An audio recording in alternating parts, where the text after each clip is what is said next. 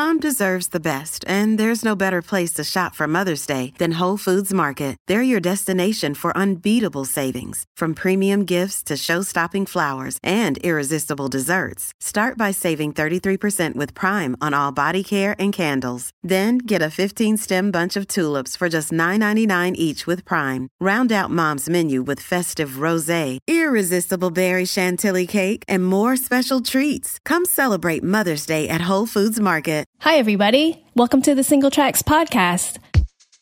This is Leah Barber here, and today I have Jeff and Coach Ben with us again, and we're going to be talking about injury training.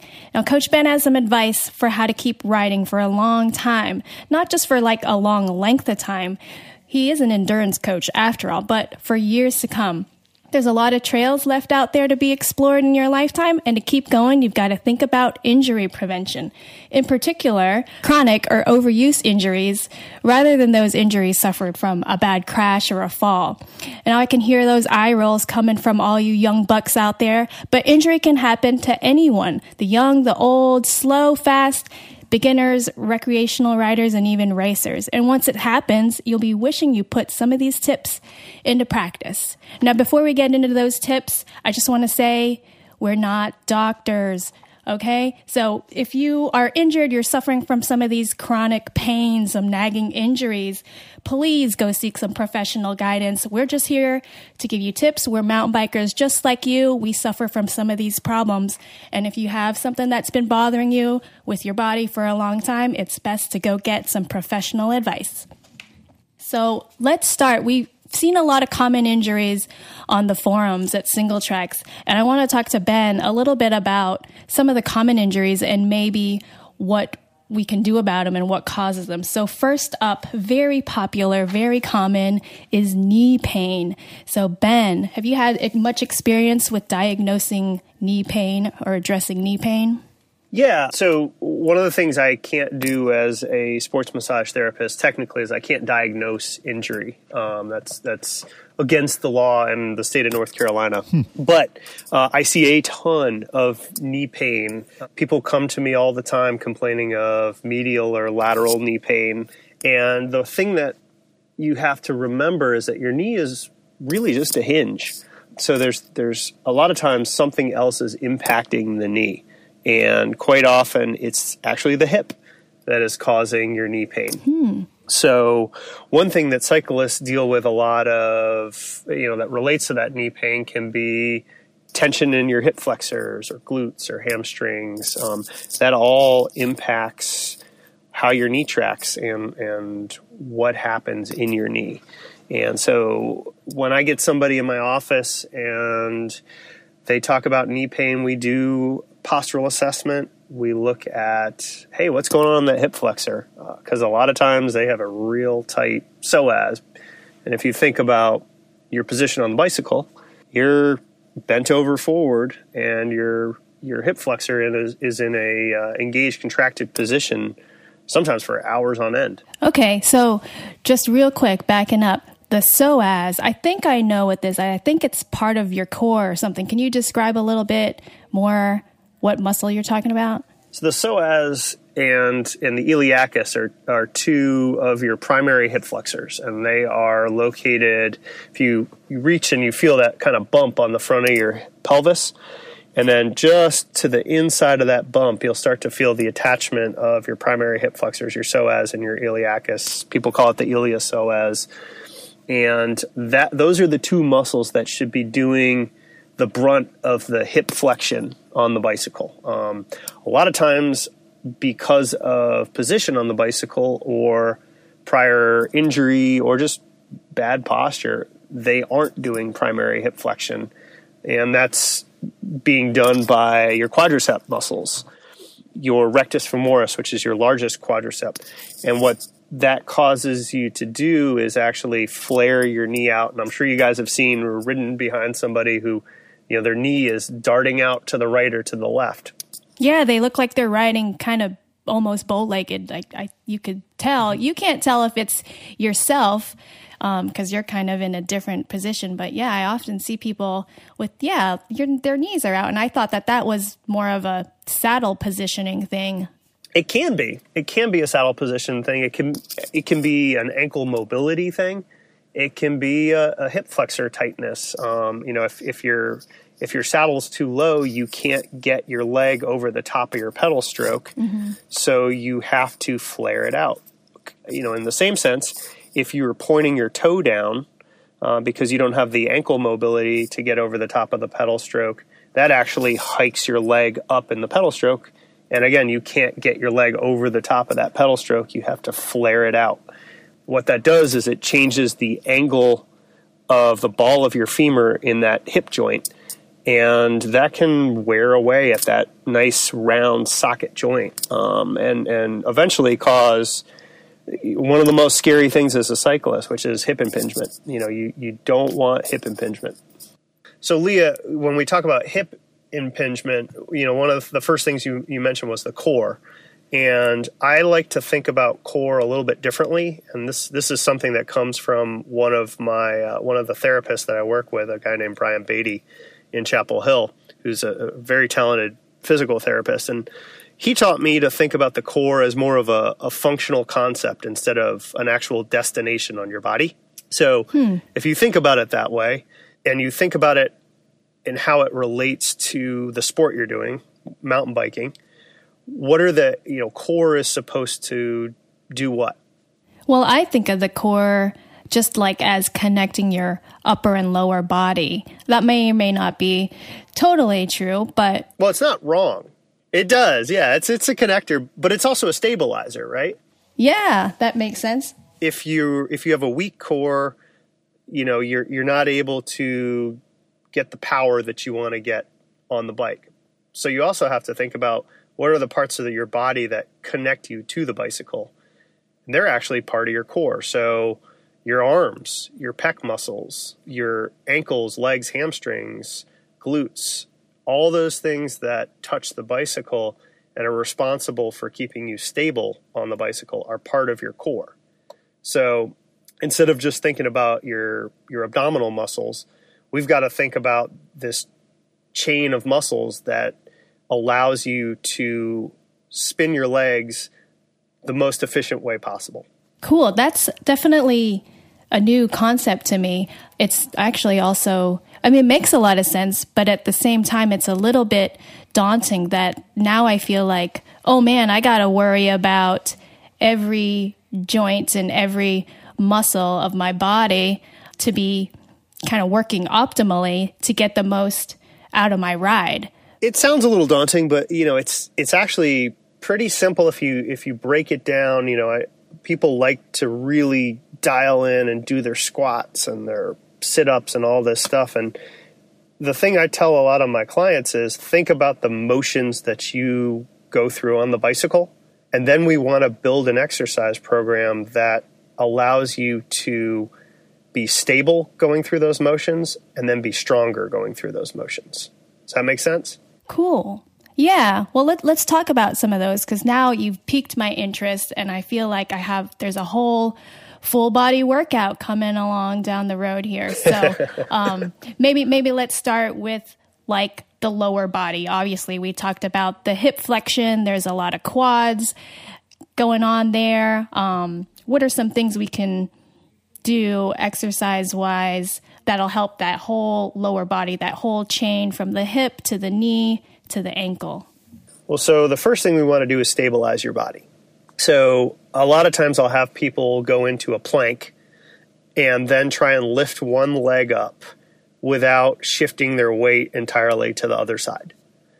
And if they can't do that basic motion, then we need to work very basically on stabilizing you at the hips. Being able to do a plank and lift your leg up without moving to one side is really important, because if you start to rock on the saddle and you're moving left and right every time you pedal, you're wasting energy. So planks are a great exercise to do. We do a lot of single leg squats without any weight at all. And again, the objective is to not shift your weight from one side to the other when you do those squats. It's to remain as vertical as possible. I do a lot of V-up type work because you don't do a whole lot of sit-up type motion on a bicycle. Sit-ups make your abs look nice, but they're not very functional when you're a cyclist. Oh, I've been working on my six-pack. Yeah, man. You're saying it doesn't matter? It's just for the beach, I guess. It's nice to have a six-pack, sure. But, again, it's not very functional. So V-ups, I'll do something where you're in that kind of boat position and you cycle your legs in cycling position. So our athletes tend to do a lot of leg motion similar to pedaling. So if they're going down in a single leg squat, they might be moving their leg in a circular fashion like they're pedaling a bicycle.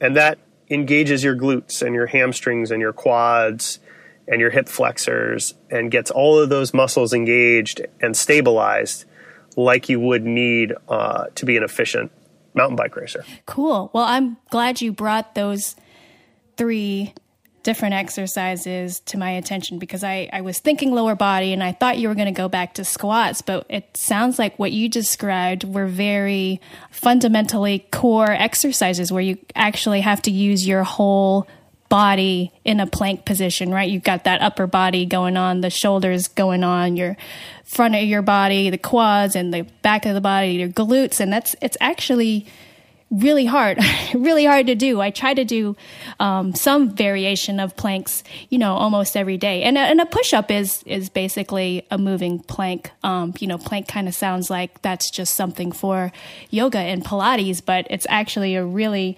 awesome strength move and working a lot of muscle groups at once. It's deceptively difficult. Absolutely. Same with the V-ups, right? Like sit-ups are one thing, but then once you're trying to balance on your sit bones or whatever, like you really have to concentrate on muscles that you don't normally use. Or I guess they're muscles that aren't used as much, and that's why it's difficult, right? The sit-up motion, we kind of do it in other parts of our lives, or we're bending down, we're kind of using that motion, and it's almost like we cheat. But then when you throw it into like a, what did you call it? A V-sit? V-up. What'd you call it? Yeah. It's like a V, and almost like you're on a recumbent bike. You're kind of sitting in that position, and then you're pedaling your legs. So you have to engage all those abdominal muscles, your lower back, but then you have to pedal.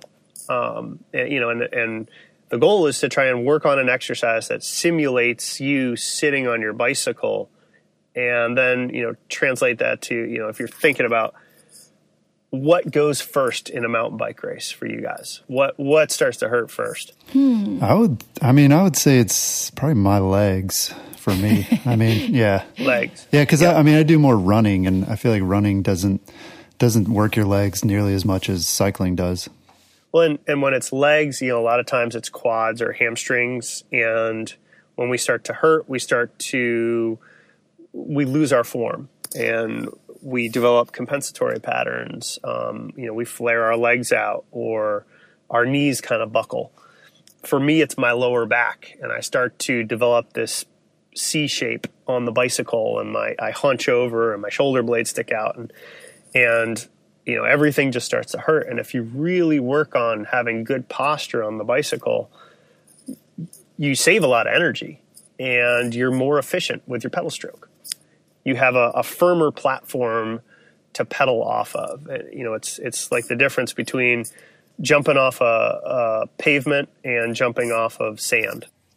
Yeah, that would be me too. I would have to agree that my kind of lower back is where when I get tired, I kind of want to just slump my shoulders and my upper body and let my core kind of sag, for lack of a better word, right? Like that part gets kind of tired. And I guess that is evidence that my core is weak.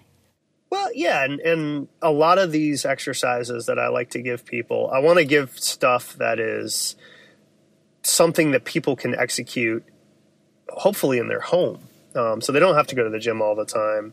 And I work with a lot of college students who, it's much easier for them. I can get them to do it if they do it in their dorm room. So a lot of the exercises I give are just body weight focused. They don't need dumbbells or anything like that. They can do 4 or 5 different exercises in a set just with their floor and maybe a yoga mat. And that's all they need.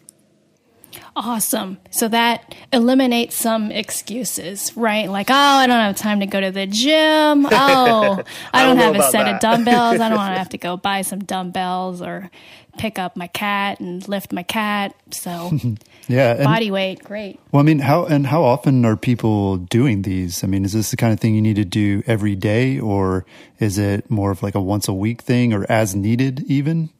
I try to get people to do it 2 to 3 times a week. Seems to be what most people can get their heads around. Every day is probably too much, and once a week is probably not enough. And as you get to our age, you can feel when you stop doing your core work. You aren't able to ride on the bike as long. And this is a comment I get from a lot of my older riders: is if they miss several days of core, their bike riding suffers from it. They know that, oh man, I missed my cycling specific strength exercises. I hurt. And then they go back to doing it, and that pain goes away. Huh. And how long are these core exercise sessions? 20 to 30 minutes max. Okay. I have some stuff I'll give to people for when they're traveling that's, you can do in your hotel room in 15, 20 minutes. This is not an all-day gym routine. Cool. Let's see how long Jeff can hold a plank. I'm going to time him starting right now. And, in a lot of these, we start out, I like to use, instead of reps, I like to use time.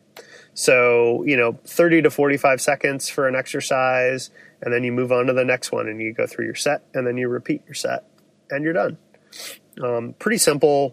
I don't like giving people real complicated gym routines. And I think that is one of the things that discourages people from doing some of these exercises that are really important to preventing injury on the bike. I want to go back to one of the exercises you mentioned, the, I guess, single leg squats and the single leg pedal simulation, for lack of a better word. So I've seen, on Instagram or whatever, a lot of different kind of lower body workouts like this. And why is it important to work out kind of one side of your body as opposed to like a squat where you kind of just go for it with your full body? Why is it important to kind of work on left leg and then right leg, or left side, right side? So symmetry is very important in cycling. We are basically turning ourselves into pistons, and we want to move in this really sagittal plane. And anytime one side starts to dominate over the other side and we lose that symmetry, eventually that can lead to injury. And that's really what, when we're doing these exercises, we're working to prevent. And that's why we isolate left side or right side. We want to make sure that the left side and the right side are as close to equal as possible. You're always going to have a dominant side. For me, I've had a lot of injuries on my left side. My right side is a lot stronger than my left side. So I have to really work on making sure those single leg squats are dialed in on my left side. My right side, it doesn't take as much work for me. So does that answer your question? It does. So should I do more reps on my weaker side? No, not necessarily. There's definitely a tendency to try and overwork one side, but with this stuff, keeping everything even is really important. There's no need to overwork one side, but being mentally aware of anything that is going wrong with another side is important. So mindfulness is something we talk about a lot, and noticing, hey, when am I shifting my legs over versus, how does it feel if I shift my weight over my left side versus if I remain vertical in a squat? That's really important to know mentally what it feels like when your form is correct versus when your form is off. Yeah, that's interesting. I mean, to me, that brings up a question too about how do you figure that out? I mean, you said mindfulness and really like paying attention to your form and stuff. But what do you do when you work with athletes? Do you use video or like pictures or things so they can actually see their form? Like, it seems like it would be really helpful to have someone observing you. I use my iPhone a lot. So a lot of times we will go out and first of all, we'll sit on the trainer and I'll just video somebody pedaling so they can see what's going on with their body. You know, there might be a twist in their hips, or their back might be collapsing in a certain spot. And I want them to have an idea of what's happening. And then I'll move their body physically with my hands into a symmetrical position. And usually they're like, wow, that feels weird. I feel like I'm sitting crooked on the bike now. And you're like, no, you know, that is neutral. So for them to be able to see and feel what neutral is first is really important. And then we'll typically start with that plank position and leg lift, which I like to use a lot. And being able to film somebody and show them how they shift over to stabilize themselves, and then what it looks like when I'll put maybe a foam roller next to their hip. Mm-hmm. And when they lift that leg up, they'll tap the foam roller and knock it over. Versus when they're able to stabilize, they don't touch the foam roller. And using little cues like that are really helpful for people to keep them stable. I keep using that term, but stability is so important. Yeah. And, you know, if you can't stabilize, you're going to have a tough time staying injury free. Yeah. Is that one of the reasons too that people use like dual power meters, or like a left and a right, so that they can tell like if they're putting more power out on one side of their body or the other? Do you look at that as a coach? I do. Not a whole lot. Typically people are actually pretty close. You know, it's like 52-48, you know, or a little bit different. Where it tends to go south is when people get tired, mm-hmm. and the dominant leg takes over a little bit more. Yeah. So you can dig into that, but to be honest, I don't go down that hole too often. I prefer doing that stuff off the bike, and I think people respond to working one-on-one and being able to see that video and that postural analysis and feel it better than when they get a data dump that says, hey, you know, your right leg's doing 60% of the work and your left leg's doing 40% of the work. You know, that is a cue, and we can then address that off the bike, but I go at it from the off the bike stuff first.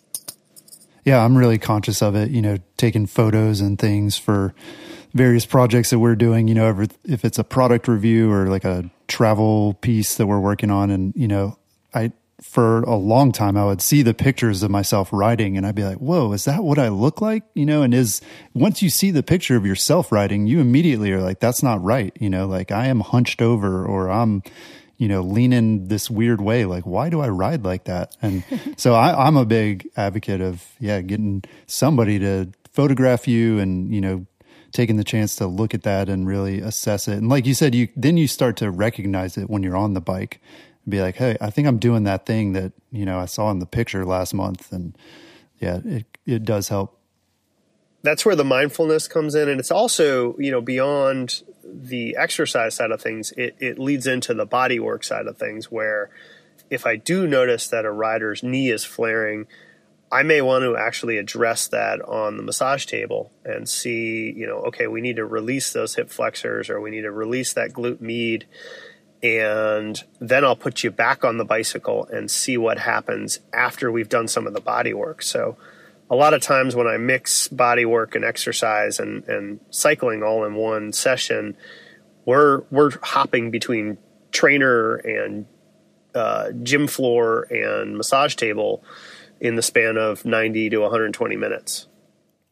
Great. So it sounds like, stability is key on the bike, because we're going to want to do some of those single leg movements, like when we're doing switchbacks, climbing up switchbacks or down switchbacks. There's surprisingly a lot of balancing that we need to do on the bike beyond just, you know, the kind that you learn when you're a kid, because you have to be in these varied positions in mountain biking, especially, right? It just kind of goes with the terrain. You have to kind of be able to respond quickly. So Balance is huge. Balance is one of the most important parts of mountain biking for sure. And if you think about just rock gardens, going through a rock garden and your hips are shifting, your legs are shifting, your upper body's going left and right, and you need to be able to have a stable core, move your legs around the bicycle, and then move your arms sometimes in the opposite direction. So being able to replicate that in an exercise situation is key. A lot of times I use a yoga ball, have somebody balance on a yoga ball. So they'll roll forward on their knee and then pull a weight across their chest. So think about, rocking your handlebars and your hips are moving around. And it's all about trying to, replicate that motion in a mountain bike race in the gym. And I love using instability exercises, especially with new riders, because it's a challenge, and it's a challenge in the gym. It's a little more fun than it's certainly more fun than doing just plain old planks or push-ups or whatever. People trying to balance on yoga balls looks silly. And there's always room for improvement with balance. I think like maybe even if you went up to a yoga teacher, there's probably some part of her body or his body that there is some imbalance that is going to be challenging for them.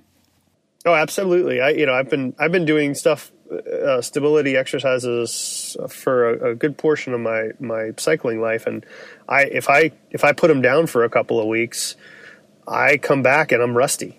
It's something that is constant. It's a constant thing. And as you age, it's something that you need to keep up with to stay proficient on the bicycle. Okay. So let's see. How can we approach this so that core exercises don't seem too intimidating and I don't want to have to go to a yoga class? So could you maybe give us your top 5 core stability exercises that anyone can kind of do at home or at the office, anywhere they have a little bit of room? Well, I like, again, I don't like using a whole lot of equipment, and I know there's a lot of us out there who aren't big fans of going to a gym. So, really all you need is a yoga mat and maybe a yoga ball are great tools to have. But I like to start out with a plank. You mean like one of those big inflatable? Yep. One of the big inflatable balls that you like to bounce around on. But a plank is a great start, and being able to do a plank with a leg lift is really helpful. I like a single leg squat. Okay. And you can add a cycling leg motion to that. And maybe we can post some pictures for your listeners. Yeah, for sure. V-ups with kind of a bicycle leg is another great exercise. And let's see, what else do I have my athletes do? I like to do a side plank too, because there's a lot of lateral stability that needs to happen. So really, if you start with those 4 exercises, you're ahead of the game. Cool. And that's it. And, maybe try to start 30 to 45 seconds for each exercise and then go through it one more time. That's all you need to start with. This shouldn't be a daunting task. And you will see improvements on the bicycle. And then when do we get to do the burpees?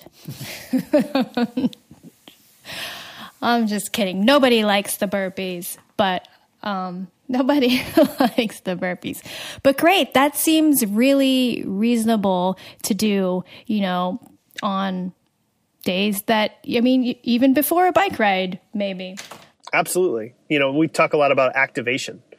And that plank with a leg lift is great for glute activation.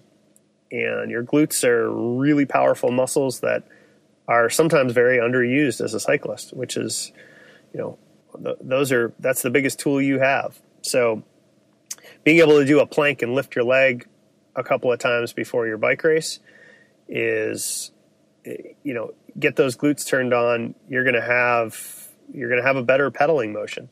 Yeah, I'm glad you said that. That reminded me of, a couple of years ago, I injured my ankle. I sprained my ankle running, and it took just seemingly forever to kind of work things out because all kinds of things were wrong with my body. I found out I had the whole weak hip or weak glutes and tight hip flexors issue. And I kind of went back to the basics of these core exercises that you're mentioning, plus a lot of those glute bridges. Those are something that they're easy to do too. I would definitely, I still do those now every day, kind of before I do a workout. I'll do it for that very reason, the glute activation. Yep. Glute activation is really important. And, just doing a yoga class from time to time is great. Having flexibility is very important, and changing up your routine. We have these very focused core exercises, but sometimes it's fun to do something else. I have a rider that I work with, and after her cycling season is over, she does modern dance classes. And she does it because she's, like we mentioned, she's a piston all bike race season, living on the sagittal plane, and we want to break up some of that motion and have her cross her center line a little bit and do something that is a little bit different and helps her relax and just mentally unwind a little bit. And for her, modern dance is that thing. And, that's great. That works for her. I encourage a lot of my juniors to do other sports, because if you're just a cyclist, you're at risk for those repetitive use injuries, knee, ankle, hip, all of that stuff. It's great if they can go play soccer or run cross country or do something else that uses some different movements. Yeah, that makes a lot of sense, because even if we're not, professional athletes riding our mountain bikes 40 hours a week, like most people have day jobs, the majority of our lives aren't spent doing those cycling specific motions. So it sounds like we should probably be doing other things to keep our body moving the way it was intended to move. Absolutely. Motion is your friend. The more mobile you are, the better you're going to end up, for sure. Yeah. So is there anything though on the bike that we should be doing, like when we are out on our mountain bike rides, not just the training rides, but the fun ones too? Like, what could we be conscious of? Or are there maybe some drills that we can do to help us with mindfulness and focusing on stability? So I like to, a lot of times I'm riding with some of my riders and I'm having them, keeping their spine neutral. That's really important. A lot of people get that big arc in their spine because their back is tired, or they haven't developed a level of core strength. Or they're wearing a big, heavy Camelback. Yeah, or they're wearing a big, heavy hydration pack. I feel like those cause more injury than bike crashes. I've gotten into this thing called the Rip Strip from Raceface. Yeah. It's like the hip pack thing. Yeah, man. Yeah. Those are awesome. I feel like I'm so much more mobile on a mountain bike with that. Yeah, good. But anyway, like practicing quarter stroking. So going through a rock garden and, you're not necessarily going through a full pedal stroke. So you're doing maybe a quarter pedal stroke just to move the bike forward through a really technical section of trail, feeling your abdominal muscles and your glutes on the bicycle while you're doing that. And just noticing all those touch points. It's really helpful as a mountain biker if you can feel what is engaged during certain points in your ride so that you can translate that back into your off the bike workout. If I know that when I'm going through a super technical section of trail and I can feel my pec muscles engage and my triceps, and I know my glutes and my hamstrings are really working hard, it makes more sense to me when my coach tells me to do these things off the bike. I identify with it more, and I feel like I'm getting more of a benefit from it. Does that make sense? Yeah, definitely. What are your thoughts on like different hand positions during rides? Can you use that to like build strength and to kind of work different muscles? I mean, I know back in the old days, like cross country riders had like bar ends and stuff, but now we're even seeing, these more complicated bar designs for bike packing and things where people have different hand positions. So is that helpful, or should there be like a neutral position for your hands that you can keep them in the whole time that's going to be the optimal position? For me, a neutral position for your wrist is really important. When I raced, I had those Onza bar ends and, experimented with different positions. But now, the biggest thing I tell my riders to do is keep that wrist as straight as possible, and relax. What you don't want to see is that kinked wrist. Once that wrist is kinked, your extensor muscles are flexed and you're using energy to kink that wrist. And you get a feeling of like carpal tunnel, or you get that. A lot of people complain of numb hands or tingling fingers. Keep your wrist neutral, and a lot of times that's less likely to happen. Then the other thing is making sure your position, your handlebar position, is right for you. You don't want locked elbows, and you don't want to be reaching at the shoulder. Your scapula should be relaxed on your back. You shouldn't be tense on the bicycle. It should be a relatively, think of yourself as a spring, and if all your joints are locked out and you hit something, you're going to go down. Whereas if your elbows are bent, your shoulders are relaxed, and you hit an obstacle, your body is able to absorb some of that shock along with the suspension on the bicycle. So what are your thoughts on warming up before a ride? Is that, you see people doing that before a race and stuff, guys out on their trainers or, running short laps out on the course. But is that, I know it's good for racing, seems that way because a lot of racers do it, but is it also important for just going out for your weekend ride? Absolutely. If you hop out of your car and you jump on the bike with a bunch of guys because you're late to the ride and you just drill it from the start, you're going to feel crappy. Your heart rate doesn't have a chance to get up. So you go out and you pin your heart rate from the start.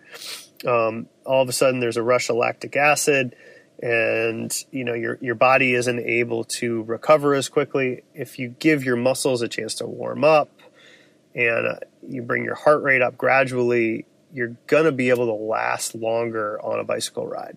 And then the other side of that is cooling down is really important too. You want to return those muscles back to their relaxed state. They've been working hard, they're pumped full of blood, there's probably some fatigue. And doing a light cool down in the parking lot for 5-10 minutes is very helpful. And you'll feel that the next day, as opposed to if you just go on a really hard ride, you hop in the car and you take off. When you get out of the car, your legs are on fire. So yeah, let's talk about the next day. What do you do about soreness after a ride? Is that a good thing? I always kind of like being sore. Leah laughs at me. She's like, that's not right. You shouldn't be sore. But I'm like, the good sore and the bad sore. Yeah. I'm like, well, that means that I had a really good workout. So yeah, talk about soreness and stretching after a big ride. Soreness can be okay. There's, soreness persists in a certain area. There may be an acute injury and it's something that you do need to pay attention to. But most of the time, soreness is just something we call DOMS, delayed onset muscle soreness. It's a reaction to, like you said, a hard ride. Stretching is important. If you can stretch after your ride, that's great. I like to foam roll. I'm a big proponent of foam rolling. Yes, I love the foam roll. I used to hate it, but I love it so much now. I can't live without my foam roller. If you can't get body work done on a fairly regular basis, I would recommend a foam roller, and learning how to roll your hamstrings and your quads and your adductors, all those muscles that are working really hard during a mountain bike ride. If you can roll them out and loosen up some of that connective tissue and flush out some of that metabolic waste, it may hurt at the time, but it'll feel better later. Yeah. What does that actually do physically though? Is it just about eliminating the pain, or is having that stuff, that, bad stuff in your muscle, is that actually going to hinder your performance? Yeah. So there's two things going. There's connective tissues that separates and sits on top of muscle in your body, and it can, for lack of a better term, basically get stuck to that skeletal muscle. And the foam roller is using a basic technique called myofascial release. And, it's helping you gain some mobility between those two types of tissue and breaking up any adhesions between that connective tissue, which as it cools down, it changes state and actually becomes more of a solid. Whereas when it's warm, it's not quite a gel, but it's able to move across the muscles more easily. And so when you do cool down and you start to foam roll, that helps break up any adhesions and allows for easier muscle movement underneath that or between those pieces of connective tissue. Good to know. So one thing I'm curious about, I know you work with mountain bikers and road bikers. Which one is more high impact? Do you see different rates of injury among road bikers versus mountain bikers? It seems like, you're talking about sort of cross training and doing different activities. It seems like mountain bikers are more active on the bike and maybe they would have fewer of those repetitive injuries. But yeah, I'm curious to know if there is a difference. Actually, it's kind of the opposite. I see less injury with mountain bikers than I do road racers and road cyclists. And if you think about the environment that they're in, a road cyclist, when they hit the ground, they're hitting pavement. Yeah, those kind of injuries, like falling off the bike type of injuries, huh? Yeah. Yeah, acute blunt force type injuries, and then repetitive use injuries because, road cyclists are not moving around on the bike a whole lot, whereas mountain bikers are moving around a lot more. And mountain bike rides, for a lot of people, tend to be a little bit shorter, that from a mileage standpoint and from a time standpoint, because you've got to drive out to the trail, you've got to get your bike out, ride, and then drive back. And for people who are riding on the weekends, it limits time. So I would say most of the repetitive use stuff I see comes from the road side of the game. And most of, mountain bike injuries tend to be, breaking the skin. Sometimes it's, falling in a rock garden, moving some stuff around. But I see much less serious injuries from mountain biking, which seems kind of counterintuitive. But, if you fall on dirt, it hurts a lot less than falling on asphalt. So with that, with things like falls, there's definitely, you want to talk to somebody when, there's an injury that persists. So yeah, a lot of times on a mountain bike, you'll fall, you get a bruise, it goes away in a few days. Jeff, you talked about that good soreness, and there's also the bad soreness. If you hit your hip and you've got a kind of a stinging pain in your hip, and that just develops into, it's an acute pain that's not going away.